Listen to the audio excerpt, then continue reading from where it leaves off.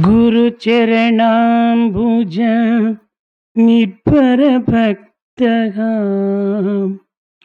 గురు చరణాంబుజ నిర్భర భక్తః సంసారాద చిరాద్భవ ముక్తః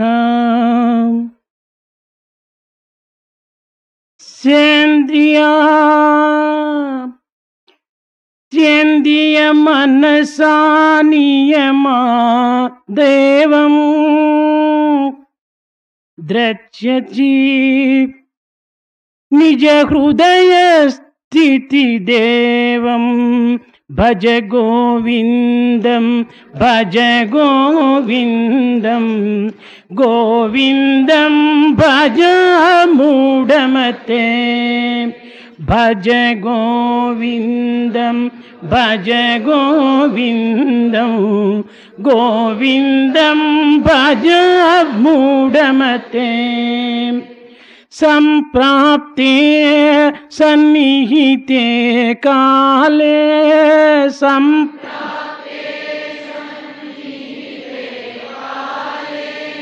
నహి నహి రక్షతి కరణే.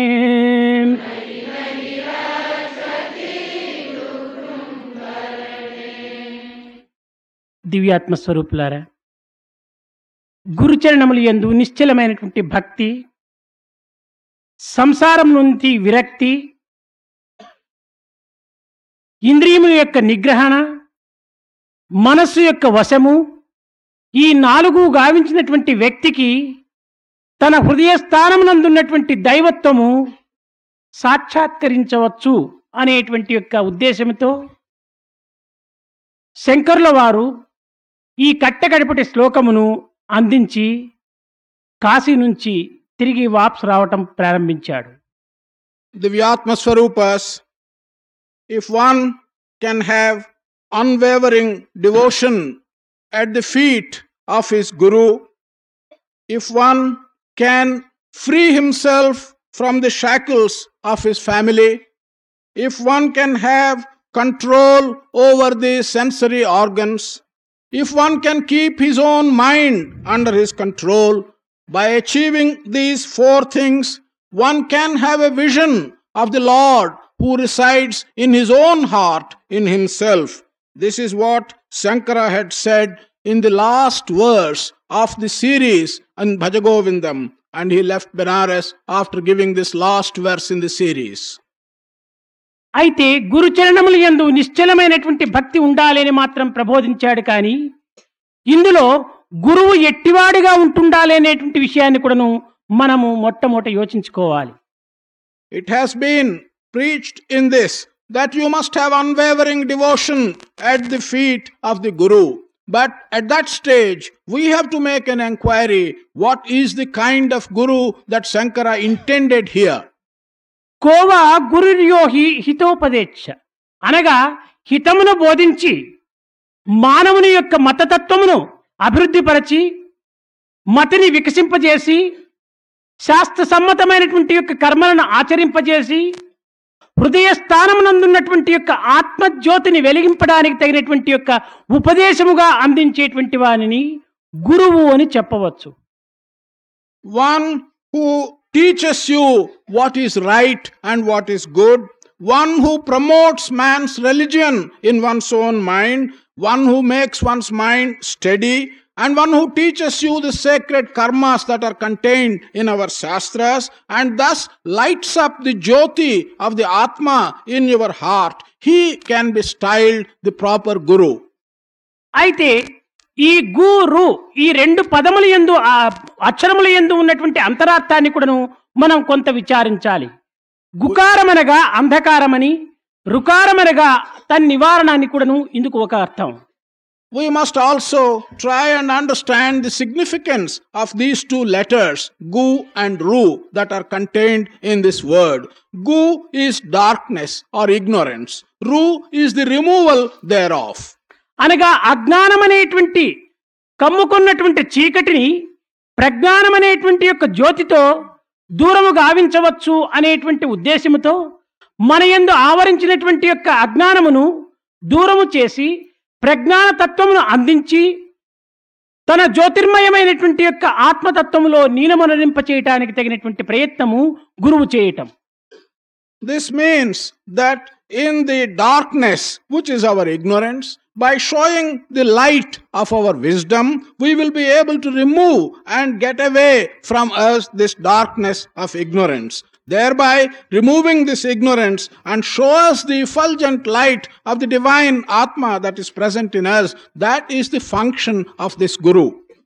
అయితే ఇట్లు చేయువారు ఎవరు అనేటువంటి దాన్ని మనం తిరిగి విచారణ సలిపినప్పుడు గుకారో గుణాతీత రుకారో రూపవర్జిత అని, గుణాతీతుడు రూపవర్జితుడైనటువంటి వాడే ఇట్టి ప్రయత్నమునకు పూనుకోవటానికి అర్హుడని కూడాను ఇందులో నిర్ణయించబడింది. We again ask a question, who is it that can do this and achieve this? We get the answer in respect of Gu, the Gunatita, one who is above all attributes. In respect of Ru, we get Rupavarjita, one who has no form and given up all forms. That's what is contained in this word Guru. గుణాతీతుడు రూపవర్జితుడు ఒక్క దైవము తప్ప అన్యులు ఇందులో కనిపించరు. One who has no attributes and one who has no forms, he is only God. No one else will satisfy these two requirements. అయితే ఇప్పుడు లోకము లోపల గురువు అనేటువంటి పదముతో చలాయించేటువంటి వారంతా కూడాను ఎట్టివారు అని మనం అడగవచ్చును. కానీ వీరందరూ కూడాను ఏదో సన్మార్గ సంబంధమైనటువంటి విషయములు తెలపవచ్చును, లేక కొన్ని రకములైనటువంటి సద్బోధనలు సలపవచ్చును. అంత మాత్రమే కాని ఇట్టి అజ్ఞానమును దూరము చేసి దివ్యమైనటువంటి యొక్క దైవత్వంలోకి చేర్చేటువంటి ప్రయత్నము ఒక్క దైవత్వమునకు మాత్రమే అర్హత కాని ఈ అన్యులకు అర్హత కానేరదు. But we may inquire, who are the kind of people who call themselves gurus in the present day world? What kind of people are they and what do they do? It is possible in many cases that they will show you the good paths, the good ways of living. They will probably also give you some good teachings and good ideas. But there is not the possibility of these people leading you from darkness and ignorance to light and wisdom. It's only the divine, only the God that can do such things. ఇట్టి లోక గురువులను రెండు భాగములుగా విభజించబడింది. ఒకటి బోధ గురువు అని, రెండవది బాధ గురువు అని. Such teachers of the present day world may be divided into two kinds, one who teaches and one who causes pain. అనగా తనను ఆశ్రయించినటువంటి వారిని అనేక రకములుగా ఇక్కట్లు పెట్టి తన యొక్క ఆస్తిపాస్తులను లాగుకొని తదుపరి అతన్ని ఉభయభ్రష్టునిగా ఉప్పర సన్యాసిగా మార్చేటువంటి గురువులు కొంతమంది. That means one who has come in order to get some learning at the feet of the Guru gives them such trouble. He takes away his wealth and property and he causes him so many difficulties. This is one kind of gurus. ఇట్టి గురువులు ఇంకా గురువు అనేటువంటి దానికి మరొక అర్థం కూడా ఉంటుండాలి. గురువు అనగా భారము అని. There is also one other meaning for the word Guru. Guru means weight, heaviness. ఇట్టి గురువులు లోకానికి భారమైనటువంటి గురువులని కూడా చెప్పవచ్చును. Such people are only very heavy, unbearable burden on the world.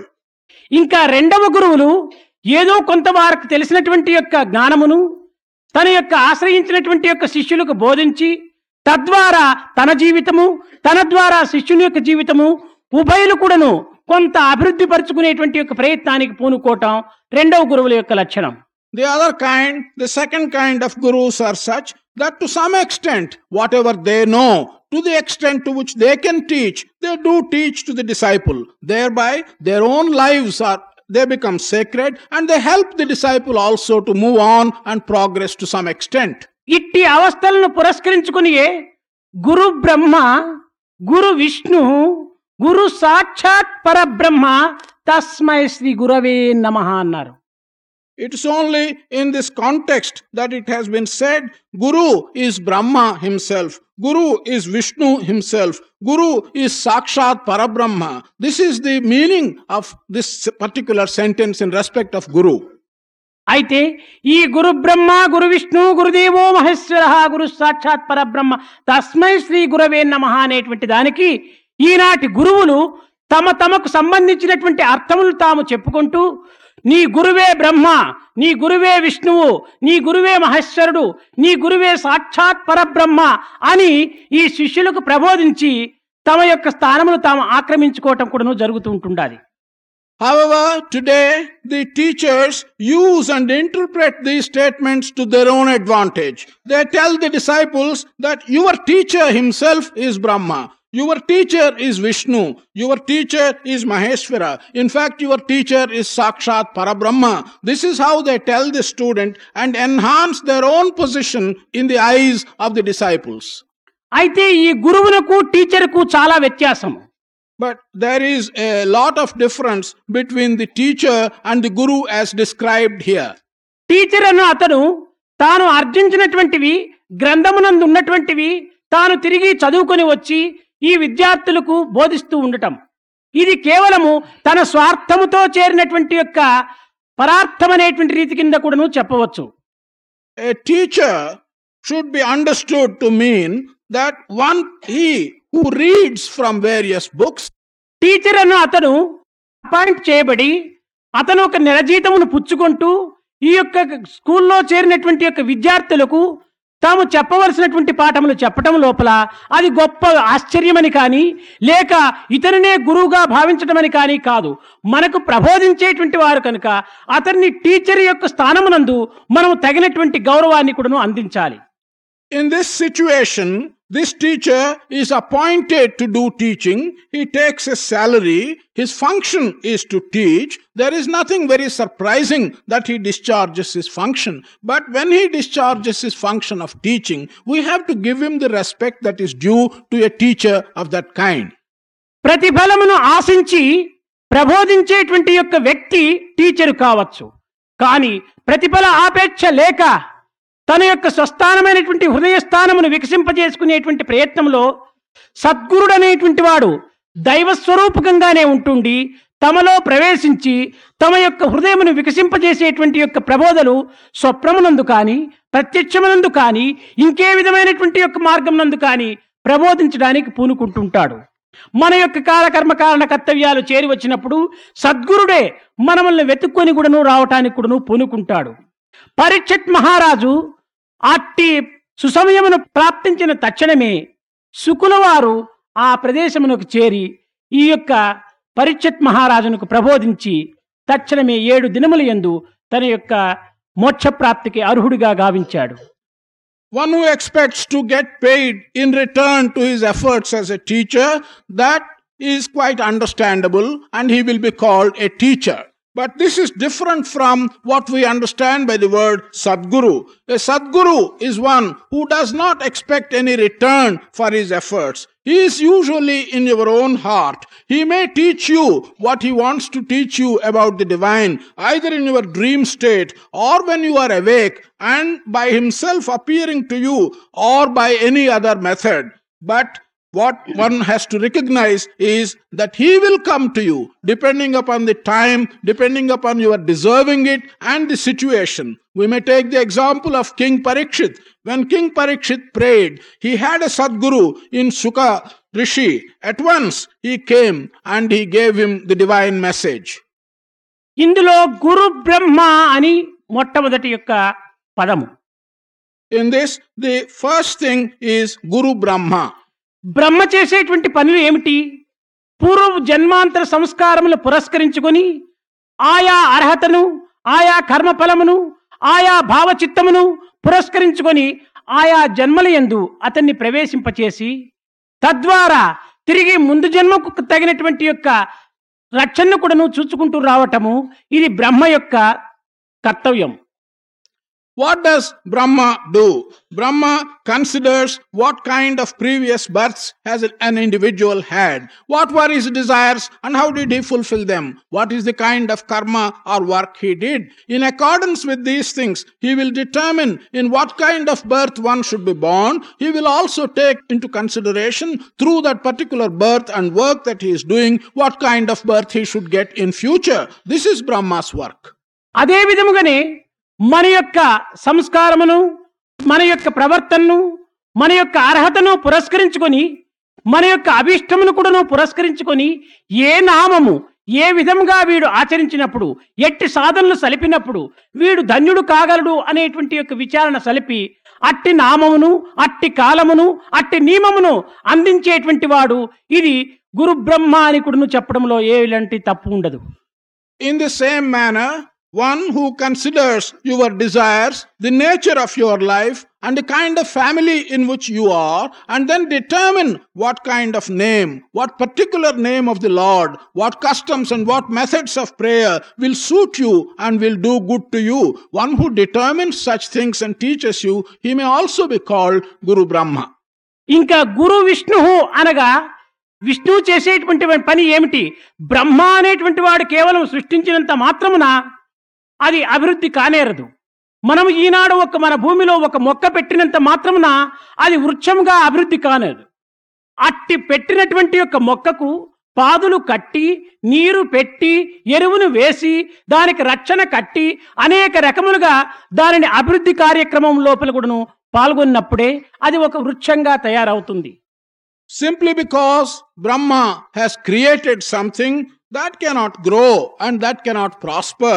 Take a plant. If we just put the plant in the earth, that's not going to grow of its own accord.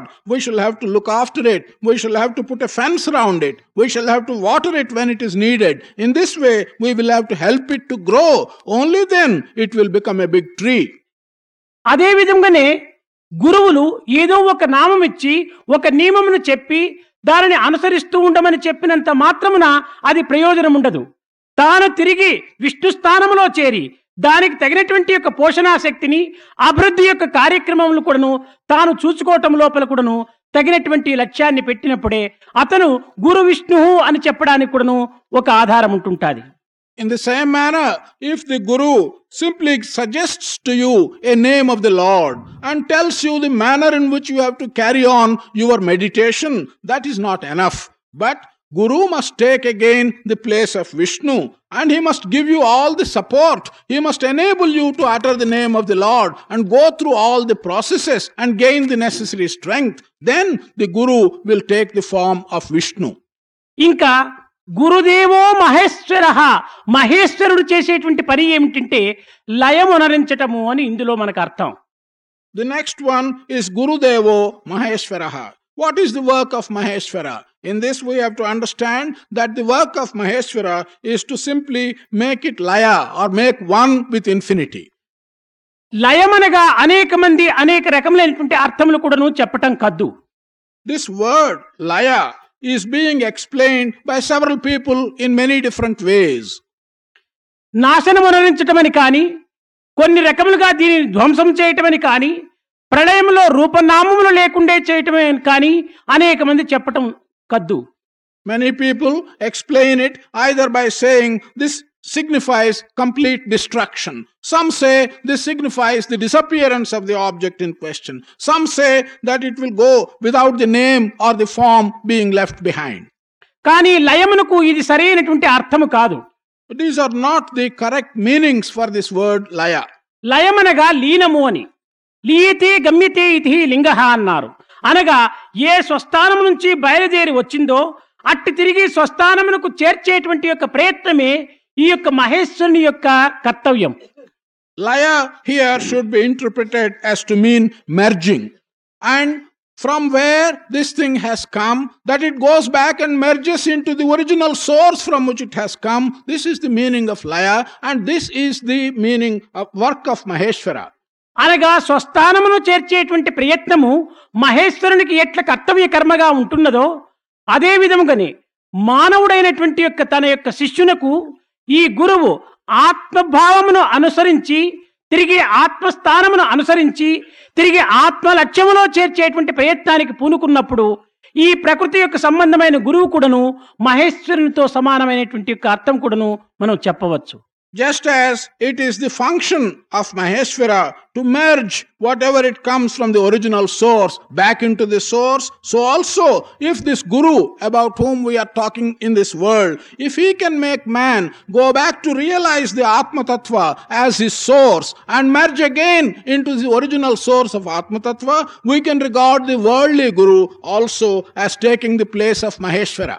అనగా ఇచ్చిన నామమును అభివృద్ధి పరిచేటువంటి యొక్క రక్షణ కూడాను కల్పించి ఆ అభివృద్ధి సంబంధమైనటువంటి యొక్క దీనిలో తన యొక్క ఆనందం అనేటువంటి ఫలములను కూడాను పండించి అట్టి ఫలములను వారికి ఆరగింపచేసి ఆ యొక్క బీజము నుంచి బయలుదేరినటువంటి యొక్క అమృతత్వమైనటువంటి సారమును వారి హృదయంలో చేర్చేయడానికి తగినటువంటి ప్రయత్నం చేయటమే ఈ గురు బ్రహ్మ, గురు విష్ణు, గురుదేవో అని.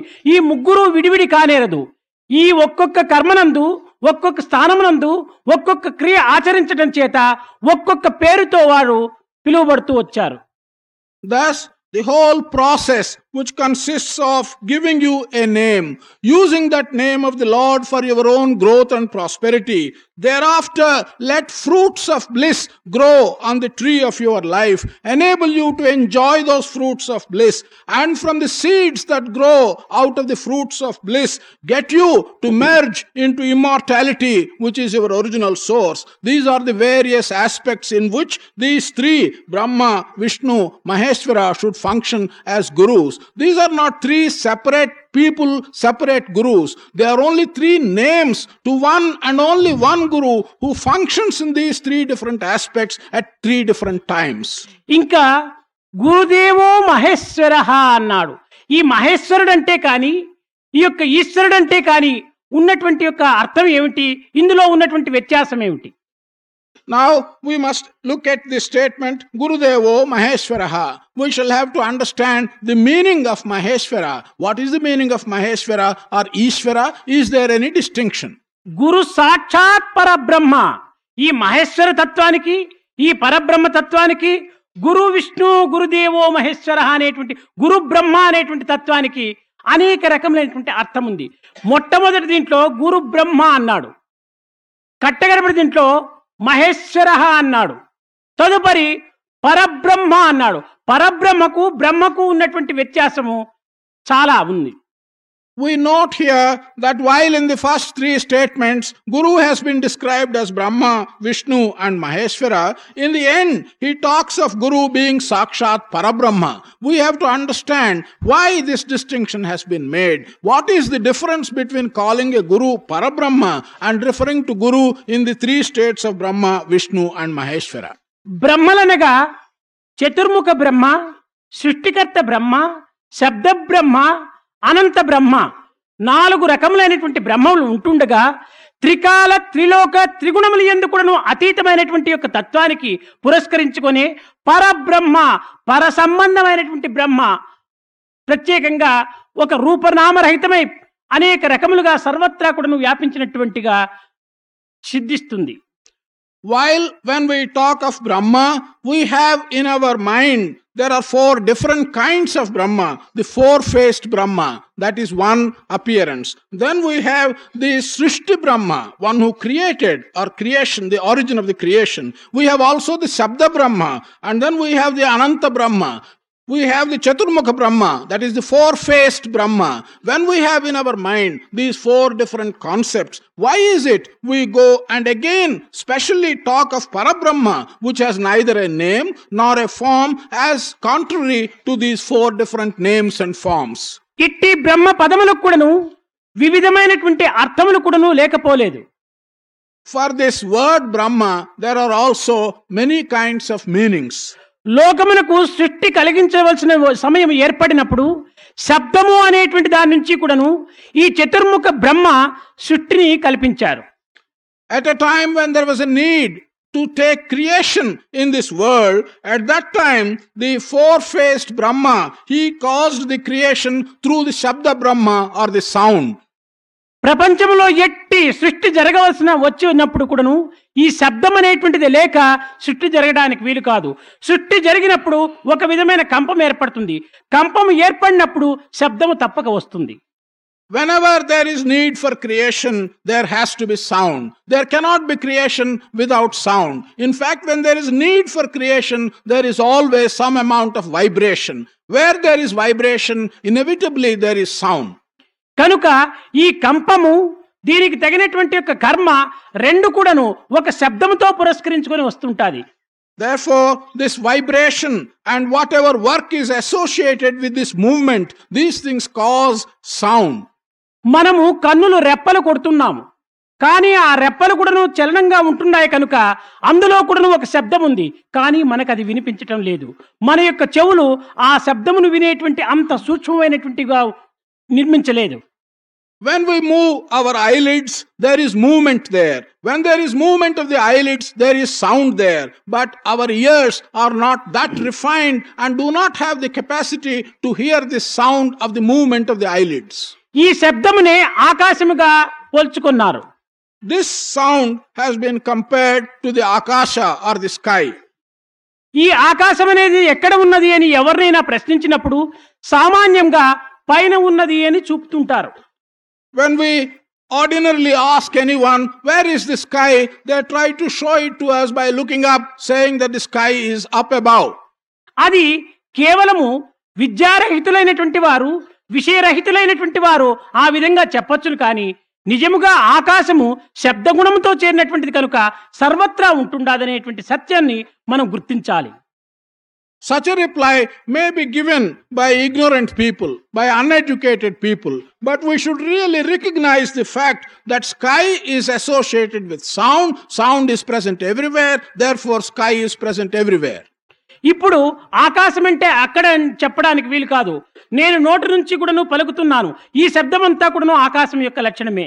ఈ విధంగా చిటికి వేస్తే ఇది కూడాను ఆకాశం యొక్క లక్షణమే. ఈ విధంగా కాలు కొడితే ఇది కూడాను ఆకాశం యొక్క లక్షణమే. ఇప్పుడు ఇది కూడాను ఆకాశం యొక్క లక్షణమే. కనుక ఆకాశం అన్నటువంటిది ఎక్కడ శబ్దమో అక్కడంతా ఆకాశం యొక్క గుణం ఉంటుండాది. It is not right to point out at a distance and say that the sky is there. Wherever there is sound, there is sky. When I am talking, the sound that is emanating indicates that the sky is there. If I move my leg like this, it indicates that the sky is there. In fact, wherever there is sound, it indicates that the sky is present there. అయితే ఈ ఆకాశము లక్షణం పురస్కరించుకున్నప్పుడు భగవంతుడు శబ్దమునకు కూడాను అతీతుడు అనేటువంటి ఒక పదం ఏర్పడుతూ వస్తుంది. When we take this aspect of sky or sound, then it follows that God is someone who is well above even this aspect of sky or sound. దీనిని పురస్కరించుకుని భగవంతుడు గుణాతీతుడు అనేటువంటి పదం కూడాను ఉపయోగపెడుతూ వచ్చారు. It is in this context that we describe God as being above all attributes or gunas. శబ్ద స్పర్శ రూప రస గంధములు ఈ ఐదింటి యందు కూడాను కొన్ని గుణములు ఉంటున్నాయి. In all these five, Shabda, Sparsha, Rupa, Rasa, Gandha, there are attributes, gunas in all these five. అయితే ఇట్టి గుణమునకు అతీతమైనటువంటి వాడే పరబ్రహ్మ అని కూడాను చెప్పబడుతూ వచ్చింది. One who is above all these things and is not touched by any one of these, he is referred to as Parabrahma. దానికి ఒక చిన్న ఉదాహరణ. There is a small example for this. శబ్ద స్పర్శ రూప రస గంధము ఈ ఐదు గుణములు భూమి యందు ఉంటున్నవి. అందువలననే ఈ భూమి అతి భారంగా ఉంటుండి ఒక ప్రదేశం నుంచి మరొక ప్రదేశమునకు ఎత్తి పెట్టేటువంటి అవకాశంలో ఇది కనిపించటం లేదు. These five tastes, sound, touch, form, taste and smell. In the earth, all these five attributes or gunas are present. That's the reason why earth is very heavy. You can't lift this earth and move it elsewhere. ఈ పృథ్వీ భూమి యందు ఈ ఐదు గుణములు ఉంటున్నప్పుడు రెండవ భూతమైనటువంటి అగ్ని, ఈ అగ్ని లోపల శబ్ద స్పర్శ రూప రసము మాత్రమే ఉన్నది కానీ గంధము లేదు. ఒక్క గుణము తగ్గిపోయింది. If we take after the earth something which is lighter than that, that is Agni, you find here that one of the attributes, the smell, has gone off. Only the four other attributes, sound, touch, taste and form, are remaining. This we refer to as Agni. అందువలననే అగ్ని కొంతవరకు పైకి లేచిపోవడానికి ప్రయత్నం చేస్తుంటుండాది. Therefore, having become lighter, this fire tries to go up. ఇంకా మూడవదైనటువంటి జలము, ఇందులో శబ్ద స్పర్శ రూపం మాత్రమే ఉంది కానీ రసము గంధము రెండు గుణములు తగ్గిపోవటం చేత ఈ నీరు మరింత కదలిక కూడాను ప్రారంభం ఏర్పడింది. We next take the element water. When we take the element water, only three of the attributes are remaining. That is Shabda, Sparsha and Rupa. It has neither taste nor smell. Therefore, it has become even lighter and moves more freely. ఇంకా మేఘములు, వాయువు ఈ వాయువు లోపల శబ్ద స్పర్శ రెండు మాత్రమే ఉంటుండదు, కానీ రూపము, రసము, గంధము మూడు గుణములు తగ్గిపోవటం చేత ఈ గాలి అనేటువంటిది కొంతవరకు వ్యాపించిపోతుంటుండాలి. When we take the fourth element, that is vayu or air, you will find that it can sustain only sound or touch, but it has no form, it has no taste, it has no smell. It has become even lighter and it can move very much more freely. ఇంకా ఐదవదైనటువంటి ఆకాశము ఒక్క శబ్దము మాత్రమే నిలిచింది. 4 గుణములు తగ్గిపోవటం చేత ఆకాశము సర్వత్రా కూడాను వ్యాపించిపోయింది. The fifth element, sky, has got only one attribute, and that is sound. All other attributes, the touch, the form, the taste and the smell, have disappeared. Therefore, sky is the lightest and it spreads all over. ఒక్క శబ్దము ఉండినటువంటి యొక్క ఆకాశమే సర్వత్రా వ్యాపించినప్పుడు ఆ శబ్దమును కూడాను అతీతమైనటువంటి వాడు భగవంతుడు ఇంకా సర్వత్రా వ్యాపించక ఇంకే రీతిగా హద్దులో ఉంటుంటాడు. If sky, the last of the elements, which is characterized only by one attribute, sound, is present everywhere, then God, who has no attributes and who is above all these attributes, he will naturally be omnipresent. He can be everywhere. అందువలననే అతని గుణాతీతుడు అన్నారు. ఈ 5 లోపల కూడాను కొన్ని గుణములు ఉంటున్నాయి, భారంగా ఉంటుండాది. ఎప్పుడు గుణములు తీసిపాయనో, భారము తగ్గిపాయనో, అప్పుడు సర్వత్రా కూడాను గుణాతీతుడుగా ఉంటున్నటువంటి యొక్క తత్వము మనకు వ్యక్తమవుతుంది. That's why God has been called Gunatita, one who is above all gunas and attributes. These 5 elements which compose material world, one after another, is having lesser and lesser number of gunas or attributes. Once all the attributes have been removed completely, then we get this Gunatita, or one who has no attributes at all. గుణాతీతుడైనటువంటి భగవంతుడు సర్వత్రా ఉంటున్నాడనేటువంటి ఇట్టి ఆదర్శాన్ని మనం నిరూపణ చేసినప్పుడు ఎట్టి scientist గాని no అని చెప్పడానికి వీలు లేదు. When we establish in this manner God, who has no attributes and who is therefore omnipresent, more than the sky is omnipresent, no scientist can give some argument against this. కనుక భగవంతుడు గుణాతీతుడుగా ఉంటున్నాడంటే ఇట్టి భారమైనటువంటి గుణములు తనలో లేవు గనుక తాను సర్వత్రా వ్యాపించి ఉంటున్నాడు. When we say that God is omnipresent, we mean that none of these things which weigh things down, which have their own weight, none of these attributes are present in God. అయితే మీకు ఇందులో ఒక సందేహం కలగవచ్చును. సర్వత్రా ఉంటున్నాడు భగవంతుడని చెప్పుతూ గుణములున్న చోట కూడాను తాను లేడంటే అప్పుడు ఆ ప్రదేశంలో లేడనే కదా అర్థము. కనుక గుణములు తనలో లేనప్పటికీ గుణములు యందు కూడాను తానున్నాడనేటువంటి సత్యాన్ని కూడాను వేదము తిరిగి బలపరుస్తూ వచ్చింది. You may have some doubt in this regard. When one says that God is present in all places and yet has no gunas, you may come to the conclusion that how can God be present where there are gunas? Yes, Veda has established that while there are no gunas in God, God is present where there are gunas. కనుక సర్వత్రా ఉంటున్నాడనేటువంటి సత్యాన్ని మనం రుజువు చేయాలనుకున్నప్పుడు గుణములో కూడాను తాను ఉండినప్పుడే సర్వత్రా ఉంటున్నాడనేటువంటి సత్యాన్ని మనం రుజువు చేయవచ్చును. కానీ గుణములో తాను లేడు అనుకున్నప్పుడు సర్వత్రా అనేటువంటిది అసత్యమైపోతుంది. If we therefore want to establish the truth of the omnipresence of God, then we have to recognize that God is present in the gunas. If God is not present in the gunas, then the establishing of the truth of omnipresence will get disturbed. గుణములు కల్పితమైనటువంటివి. These gunas have been created by us. కనుక అట్టి కల్పితము భగవంతుని యందు లేదు. Such a creation by us, that does not exist in God. కనుకనే గుణములు కలిగినటువంటి మానవుణ్ణి imitation is human, creation is divine అన్నారు. మనము అన్నిటికీ సృష్టికర్తగా ఉన్నటువంటి వాడు డివైన్ గా ఉంటుంటాడు, కానీ గుణములతో చేరినటువంటి వాడు ఇమిటేషన్ లో ఉంటుంటాడు. వారిని చూచి వీరు, వీరిని చూచి వాడు, అనేక రకములుగా కూడాను కొన్ని రూపనామములు మార్చుకోవచ్చును. ఇవి గుణ సహితము, అది గుణరహితము. That is why gunas are present in all human beings, and because they are associated with gunas, we say imitation is human. One imitates another name, one imitates another guna or another form. On the other hand, where there are no attributes or gunas, that is creation and divine. So we say creation is divine. అయితే గుణములో తాను లేక తానుండి తాను గుణాతీతుడు అయినటువంటి దానికి కూడాను ఒక ఉదాహరణ మనం విచారించాలి. God being present in a guna but he himself not being affected or possessing the guna is something which we have to understand by a suitable example. మట్టితో కుమ్మరి కుండలు చట్టి ఇలాంటివంతా కొన్ని రూపములు కల్పించవచ్చు. With mud, a potter can make pots and other different kinds of things. అయితే ఆ పాత్ర నిండుకు మట్టి ఉన్నది కానీ మట్టిలో కుండలు లేవు. Therefore here in that pot there is mud, but in mud there is no pot. ఈ కుండలు కల్పితమైనటువంటివే గాని సృష్టి సహజంగా మట్టిలో కుండలుగా తయారై రావటం లేదు. These pots have been made.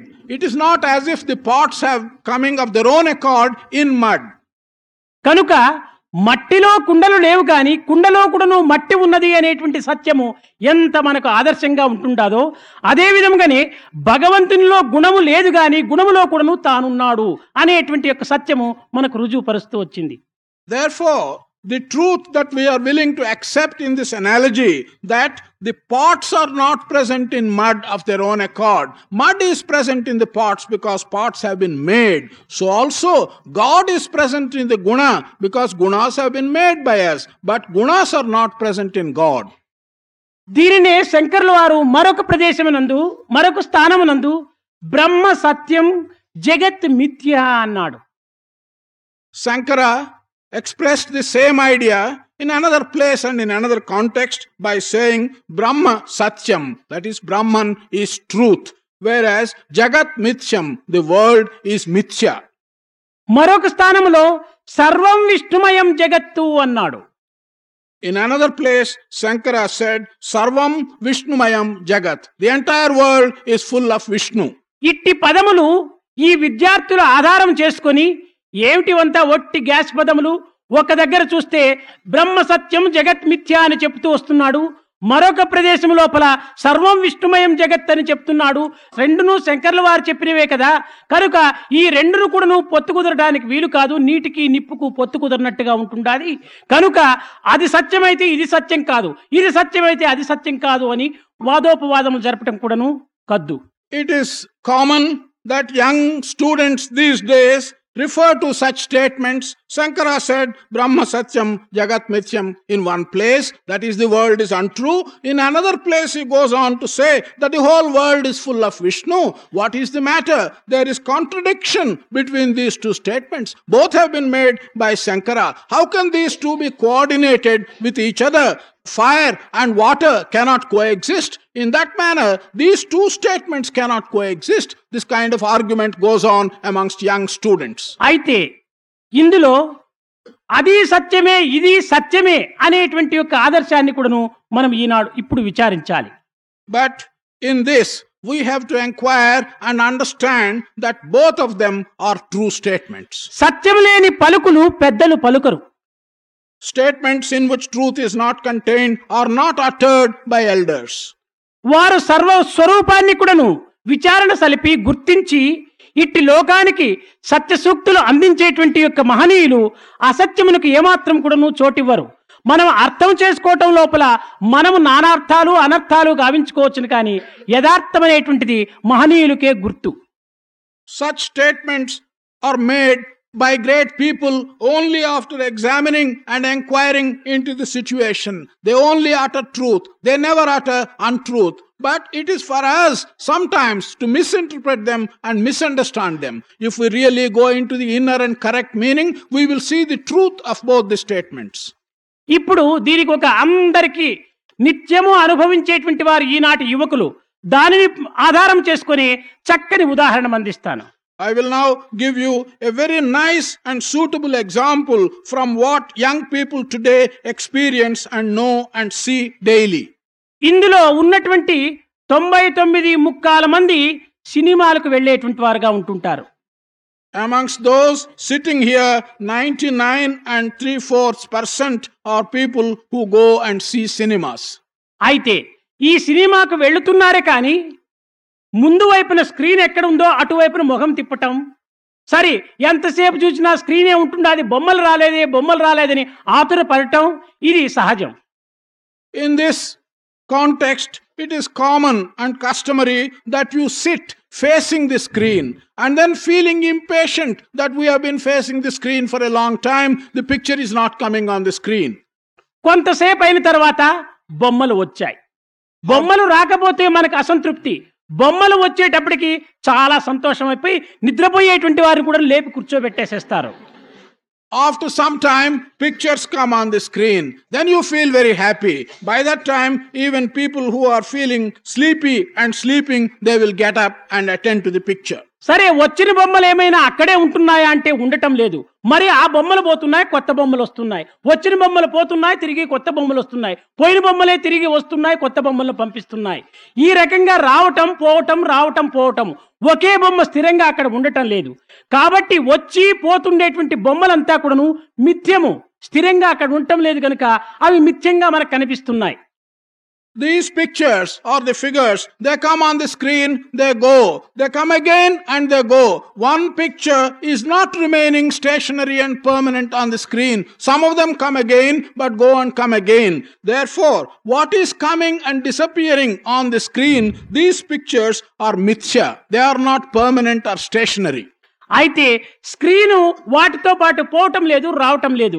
Screen సత్యంగానే ఉంటుండాది. కనుక ఇక్కడ స్క్రీను సత్యము, బొమ్మలు మిథ్యము అనేటువంటిది మనకు స్పష్టమవుతుండాది. But the screen is not going away with the pictures, nor is it coming back with the pictures. The screen is staying there as permanent. In this context, we will understand that the screen is a truth and the pictures that come and go are a mithya. ఇంకా సర్వం విష్ణుమయం జగత్తు అనేటువంటి దానికి దీనినే మనం ఆధారం చేసుకుందాం.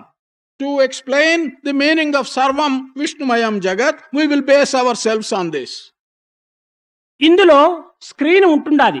స్క్రీన్ను బ్రహ్మంగా మనం విశ్వసించాము.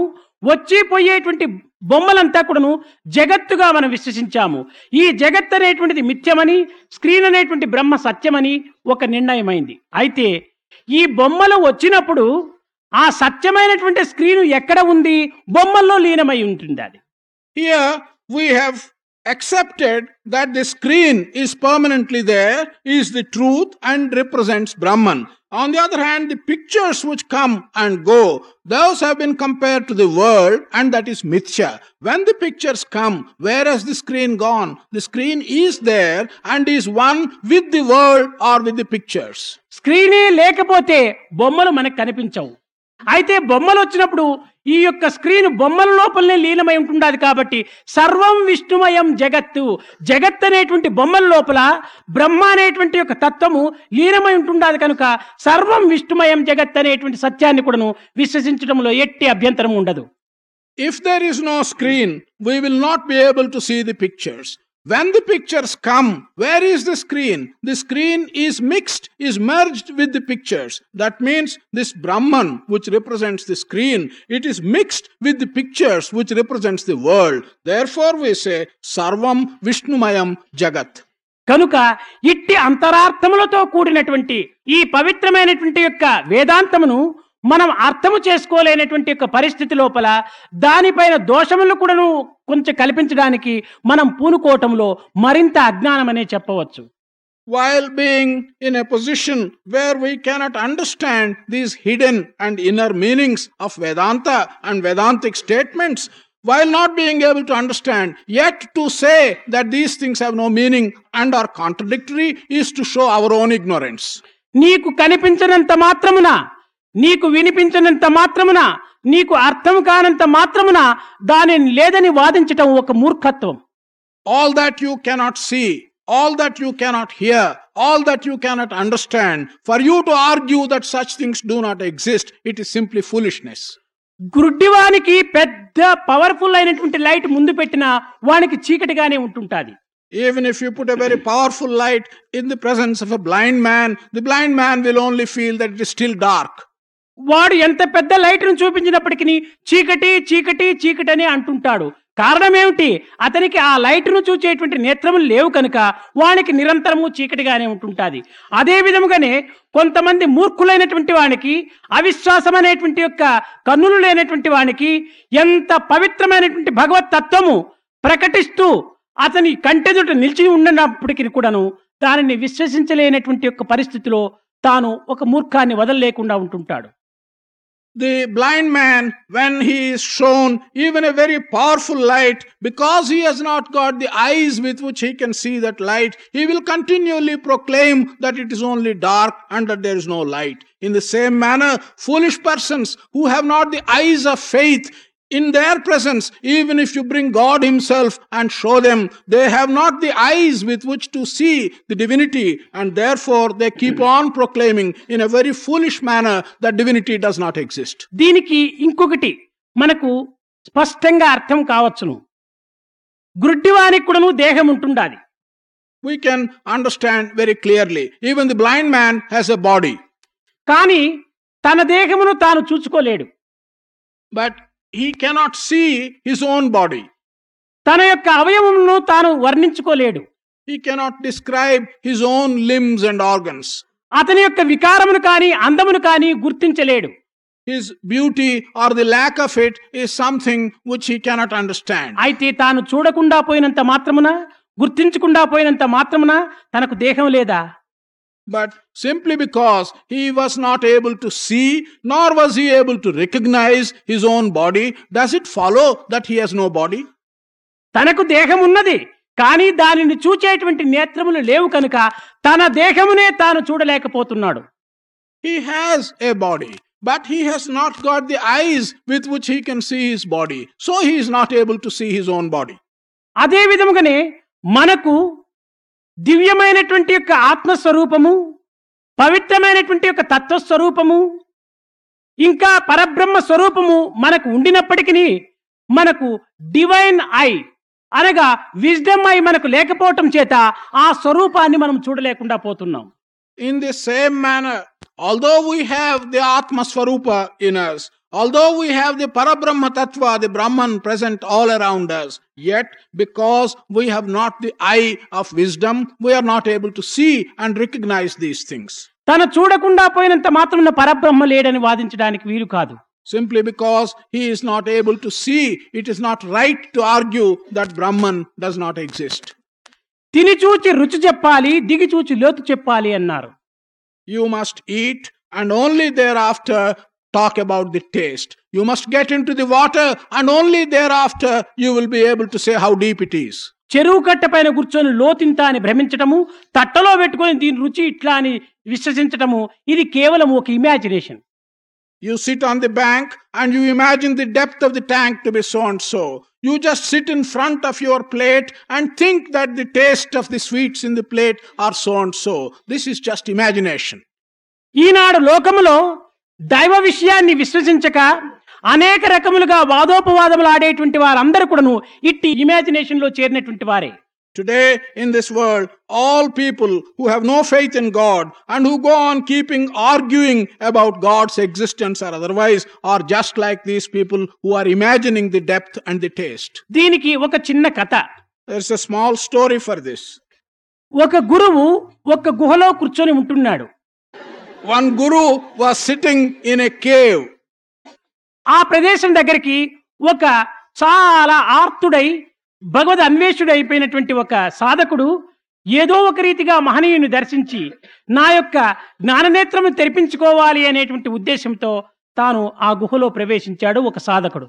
One sadhaka with great ambition to know something about God, he wanted to have his eye of wisdom opened so that he can see divinity, and he entered this cave. కానీ పోతూ పోతూ పోతూ ఉంటుంటే ఎక్కడో ఒక చాలా దూరంలో ఆ గుహ లోపల చిన్న ద్వీపం కనిపించింది. While he was going inside the cave, as he was moving on and on, at a great distance he saw a small light. ఇతను అనుకున్నాడు, ఏదైనా క్రూర మృగము యొక్క కన్నులా లేక ఇందులో ఎవరైనా మహనీయులు నివసించాడా అని సందేహించాడు. At that time he began to doubt whether that light represents the eyes of some cruel animal at a distance, or is there really some great person living in that cave. అయితే ఆ క్రూర మృగము యొక్క కన్నులుగానే ఉంటే రెండు ఉండాలి, ఒకటి ఉండడానికి వీలు కాదు. లేక ఒక కన్ను ఏమైనా పోయిందో ఏమిటో. ఏదైతే ఏమిటి, నేను మహనీయుడుగానే అక్కడ ఉంటుంటే వారితో నేను బోధన పొంది నేను తరిస్తాను. లేక క్రూర మృగంగానే ఉంటుంటుంటే నన్ను ఆ క్రూర మృగం వరించి నా ఈ జన్మము సార్థకం చేసుకుంటాను అని రెండింటికి సిద్ధమై ఆ గుహలో ప్రవేశించాడు.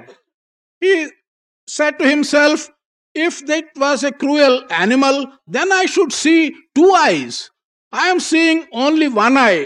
Or maybe one of the eyes for the animal had gone. It may be an animal and I am seeing only one eye. Whatever it may be an animal or it may be a great person. In any case, if he is a great person, I will learn from him.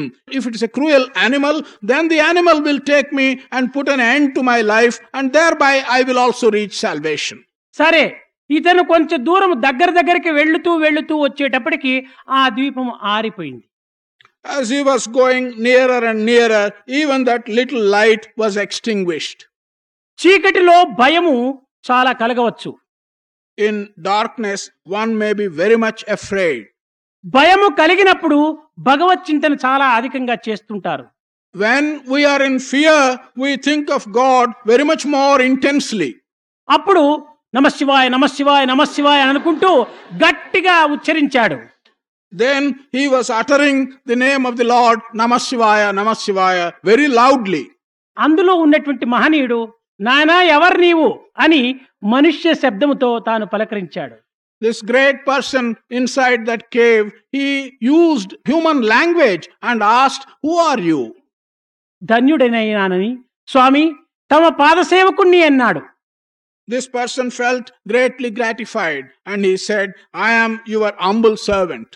అయితే ఇటురా అని ఈ కుడి ప్రక్కన తిరిగి నా వైపున రమ్మని కొన్ని గుర్తులు అతను చెప్పటం చేత అతని దగ్గరికి వెళ్ళాడు, పాదముల పైన పడ్డాడు. Then because he gave him some directions, move towards the right and so on, he could go close to him and he fell at his feet. ఇంత లోపల తాను ఏదో అడగడానికని ప్రయత్నం చేసేటప్పటికి ఆత్మనెరిగినటువంటి అనగా అంతరాత్మను గమనించినటువంటి గురువు కనుకనే అట్టి భయంకరమైనటువంటి గుహల్లో కూడాను తాను ఉండగలుగుతున్నాడు, గాలినే ఆహారంగా తీసుకుంటున్నాడు. అలాంటి వానికి హృదయాన్ని తెలుసుకునేటువంటి శక్తి ఉండదా? కనుక ఉండటం చేత నాయన నీవు నీ పని తర్వాత చూస్తాను, అక్కడికి వెళ్ళి ఆ ద్వీపమును ముట్టించిరా అని ఒక అగ్గి పెట్టి ఇచ్చి పంపించాడు.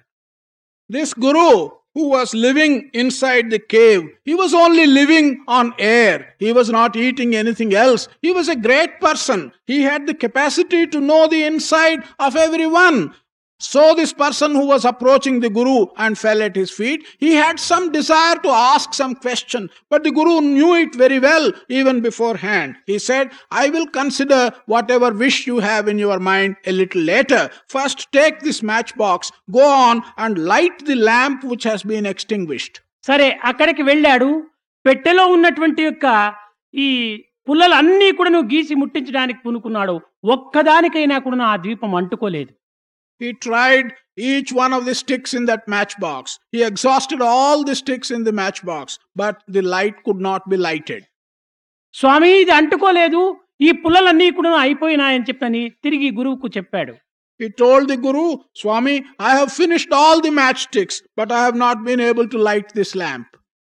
అయితే ఆ ద్వీపంలో నూనెందా నీరుందా చక్కగా గమనించు అన్నాడు. Then the Guru said, you better look at it and find out if the required oil is present in that lamp. వేలు పెట్టి చూస్తే జిడ్డు లేదు, ఏదో నీళ్ల మాదిరి ఉంటుంటున్నది. స్వామి ఇది నూనెగా కున్నట్టుగా కనిపిస్తుండాది, ఇది నీరుగా ఉంటుండాది అన్నాడు. When he put his finger in the lamp, he found that there was no grease, and so it looked as if it was just water. He told the Guru, Swami, this doesn't seem like oil, this looks like water. అయితే ఇదిగో ఈ oil తీసుకుని వెళ్ళి దాంట్లో నీరు కింద పోసి దాంట్లో ఈ ఆయిల్ వేసి ముట్టించమని మరి ఒక తొరి ఆజ్ఞ చేశాడు గురువు. Then the Guru told him, here is some oil, take this oil, pour out the water, put this oil there and try to light the lamp again. సరే, గురువు చెప్పినట్టుగా అందులో ఉన్నటువంటి నీరు క్రింద పోశాడు, ఈ యొక్క ఆయిల్ తిరిగి వేసి మరీ ముట్టించడానికి ప్రయత్నం చేశాడు. చిటపట చిటపట చిటపట అని శబ్దం చేస్తుండది, కానీ అది అంటుకోలేదు. As per Guru's orders, he threw out the water, he put the oil and he again tried to light the lamp. The matchsticks were simply making noise and were burning, but the light could not be lighted. నాయనా, oil వేసావు కానీ దీనికి పూర్వం ఉన్నటువంటి నీరు ఆ ఒత్తిలో చేరటం చేత అది అంటుకోలేదు. ఈ ఒత్తిని బాగా పిండి ఎండలో పెట్టి మరి తీసుకునిరా అన్నాడు. The Guru said, yes, you have put the oil, but the wick previously had a lot of water in it. Therefore, the wick is not lighting. Take away the wick, squeeze out all the water that is contained in the wick, put it in the sun, dry it and bring it back. You can then try again. సరే, గురువు ఆజ్ఞ ప్రకారము తిరిగి బాగా పిండి ఎండలో పెట్టి తిరిగి తెచ్చి ఆ నీరునంతా పీల్చుకున్న తర్వాత ముట్టించాడు. అది చక్కగా జ్యోతిగా వెలిగింది. According to the Guru's orders, he took the wick, he squeezed out all the water, he dried it, brought it back, put it, and then tried to light it, and it took the light very nicely. తర్వాత light ముట్టించి, స్వామి నాకు జ్ఞానజ్యోతిని ఒకటి అందించండి, తమరు సర్వశక్తిమయులు కదా, నాకు ఈ జ్ఞానమును ప్రసాదించండి అన్నాడు ఈ యొక్క శిష్యుడు. After lighting this lamp, he asked the Guru, you are capable of doing anything. Please grace me and give me the light of wisdom. అయ్యో పిచ్చివాడా, ఇంతవరకు బోధించిందంతా అదేను అన్నాడు ఈ గురువు. The Guru said, what an ignorant person, what a mad person are you.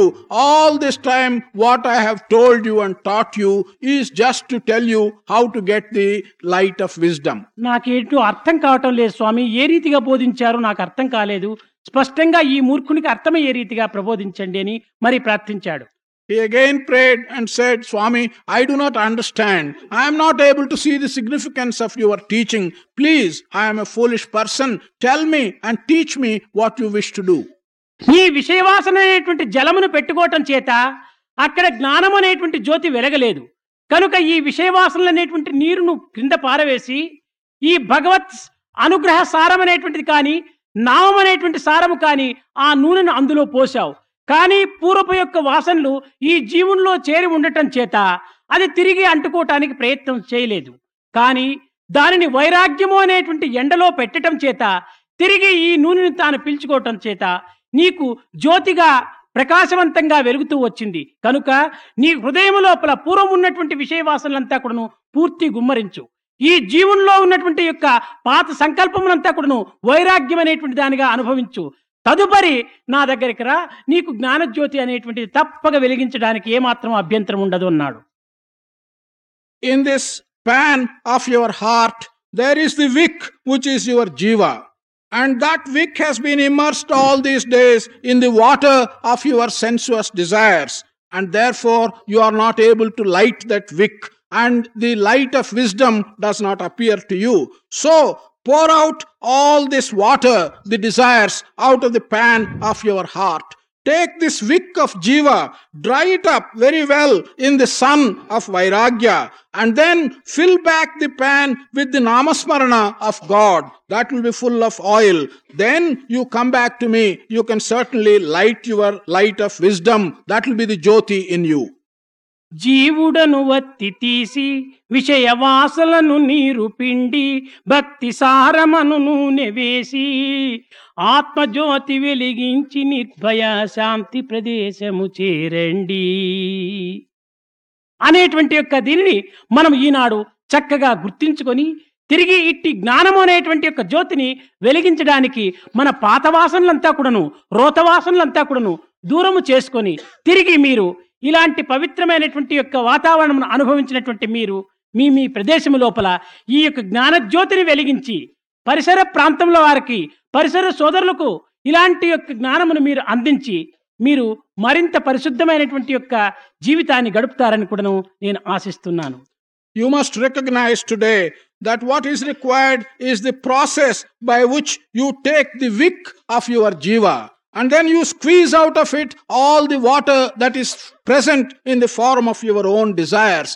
Then put in it the oil, which is the oil of devotion, by uttering the name of the Lord. Then it will be possible for you to light the light of wisdom. By doing that, you will be able to have your mind developed in a sacred way, and you will see the jyoti of wisdom. When you go back to your places, you can use this jyoti of wisdom or the light of wisdom to help yourself and to help others who come close to you. This is what I expect and what I hope you will be able to do. ఈ నెల దినములు కూడాను మీరు అనుభవించినటువంటి యొక్క విషయాలంతా కూడాను కేవలం అక్కడికి వెళ్ళిన తక్షణమే వర్డ్స్ లో మీరు యూజ్ చేయకుండా వర్క్ లో యూజ్ చేయడానికి ప్రయత్నం చేయాలి.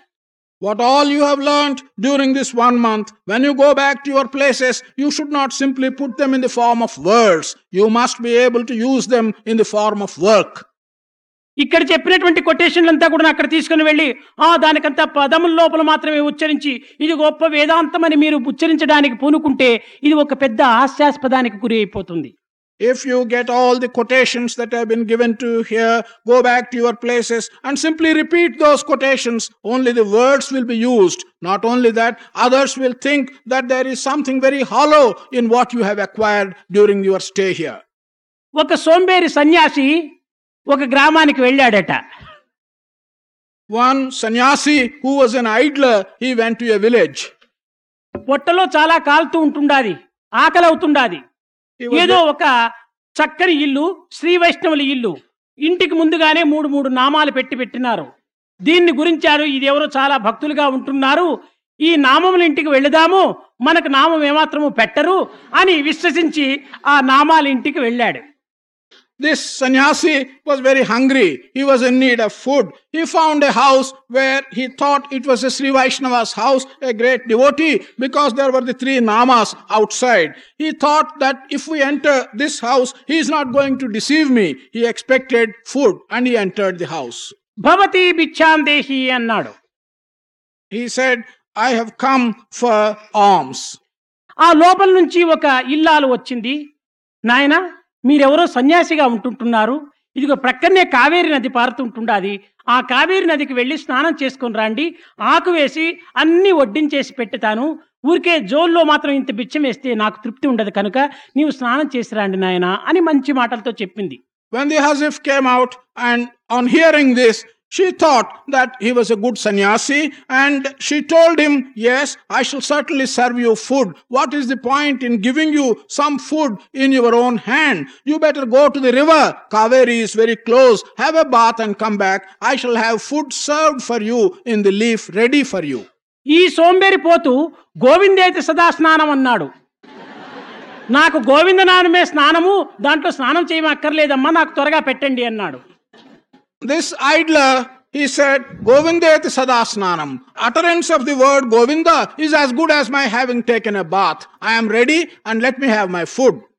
ఆమె మాత్రం తక్కువైనటువంటిది కాదు. ఓహో, ఇది ఎవరో సోంబేరిగా ఉంటున్నాడు, రామనామామృతం సదా భోజనం వెళ్ళిరాపు అనిందిట.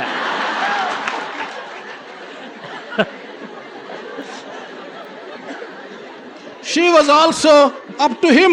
She was quite clever. She said, Ramanamamrutam sada bhojanam. You have had your food. You can go now. ఈ రీతిగా మనం పదాలు ఉపయోగ పెడితే మనకు తిరిగి రియాక్షన్ తప్పక వస్తుంది. కనుక మనము ఇక్కడ నేర్చుకున్నటువంటి పదములంతా కూడాను ప్రాక్టికల్లో పెట్టి మీరు కూడాను తరించి ఇతరులను కూడాను ఆదర్శప్రాయాలుగా మీరు జీవిస్తారని కూడాను నేను ఆశిస్తూ ఆశీర్వదిస్తూ నా ప్రసంగాన్ని విరమిస్తున్నాను. If we simply use the words and the quotations like that idler, surely we will get back reaction to us. I do hope very much that you will not simply use words like that, but you will put these things into practice. I bless you that you will be able to do this, and I will bring my discourse to a close. Govindam Govindam Bhajagovindam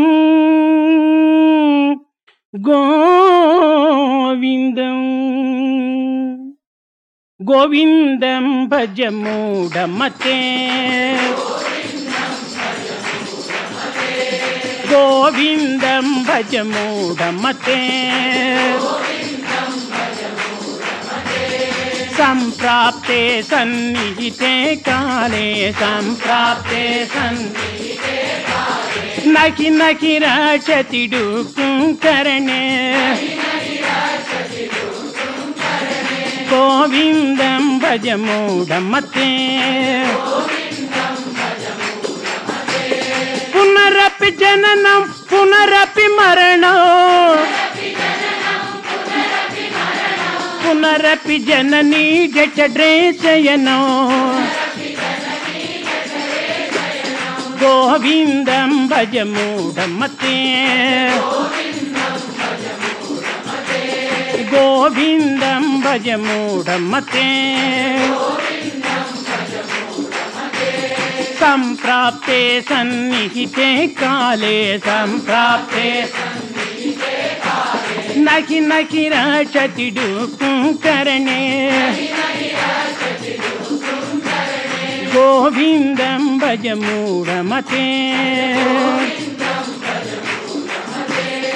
గోవిందం భజ మూఢ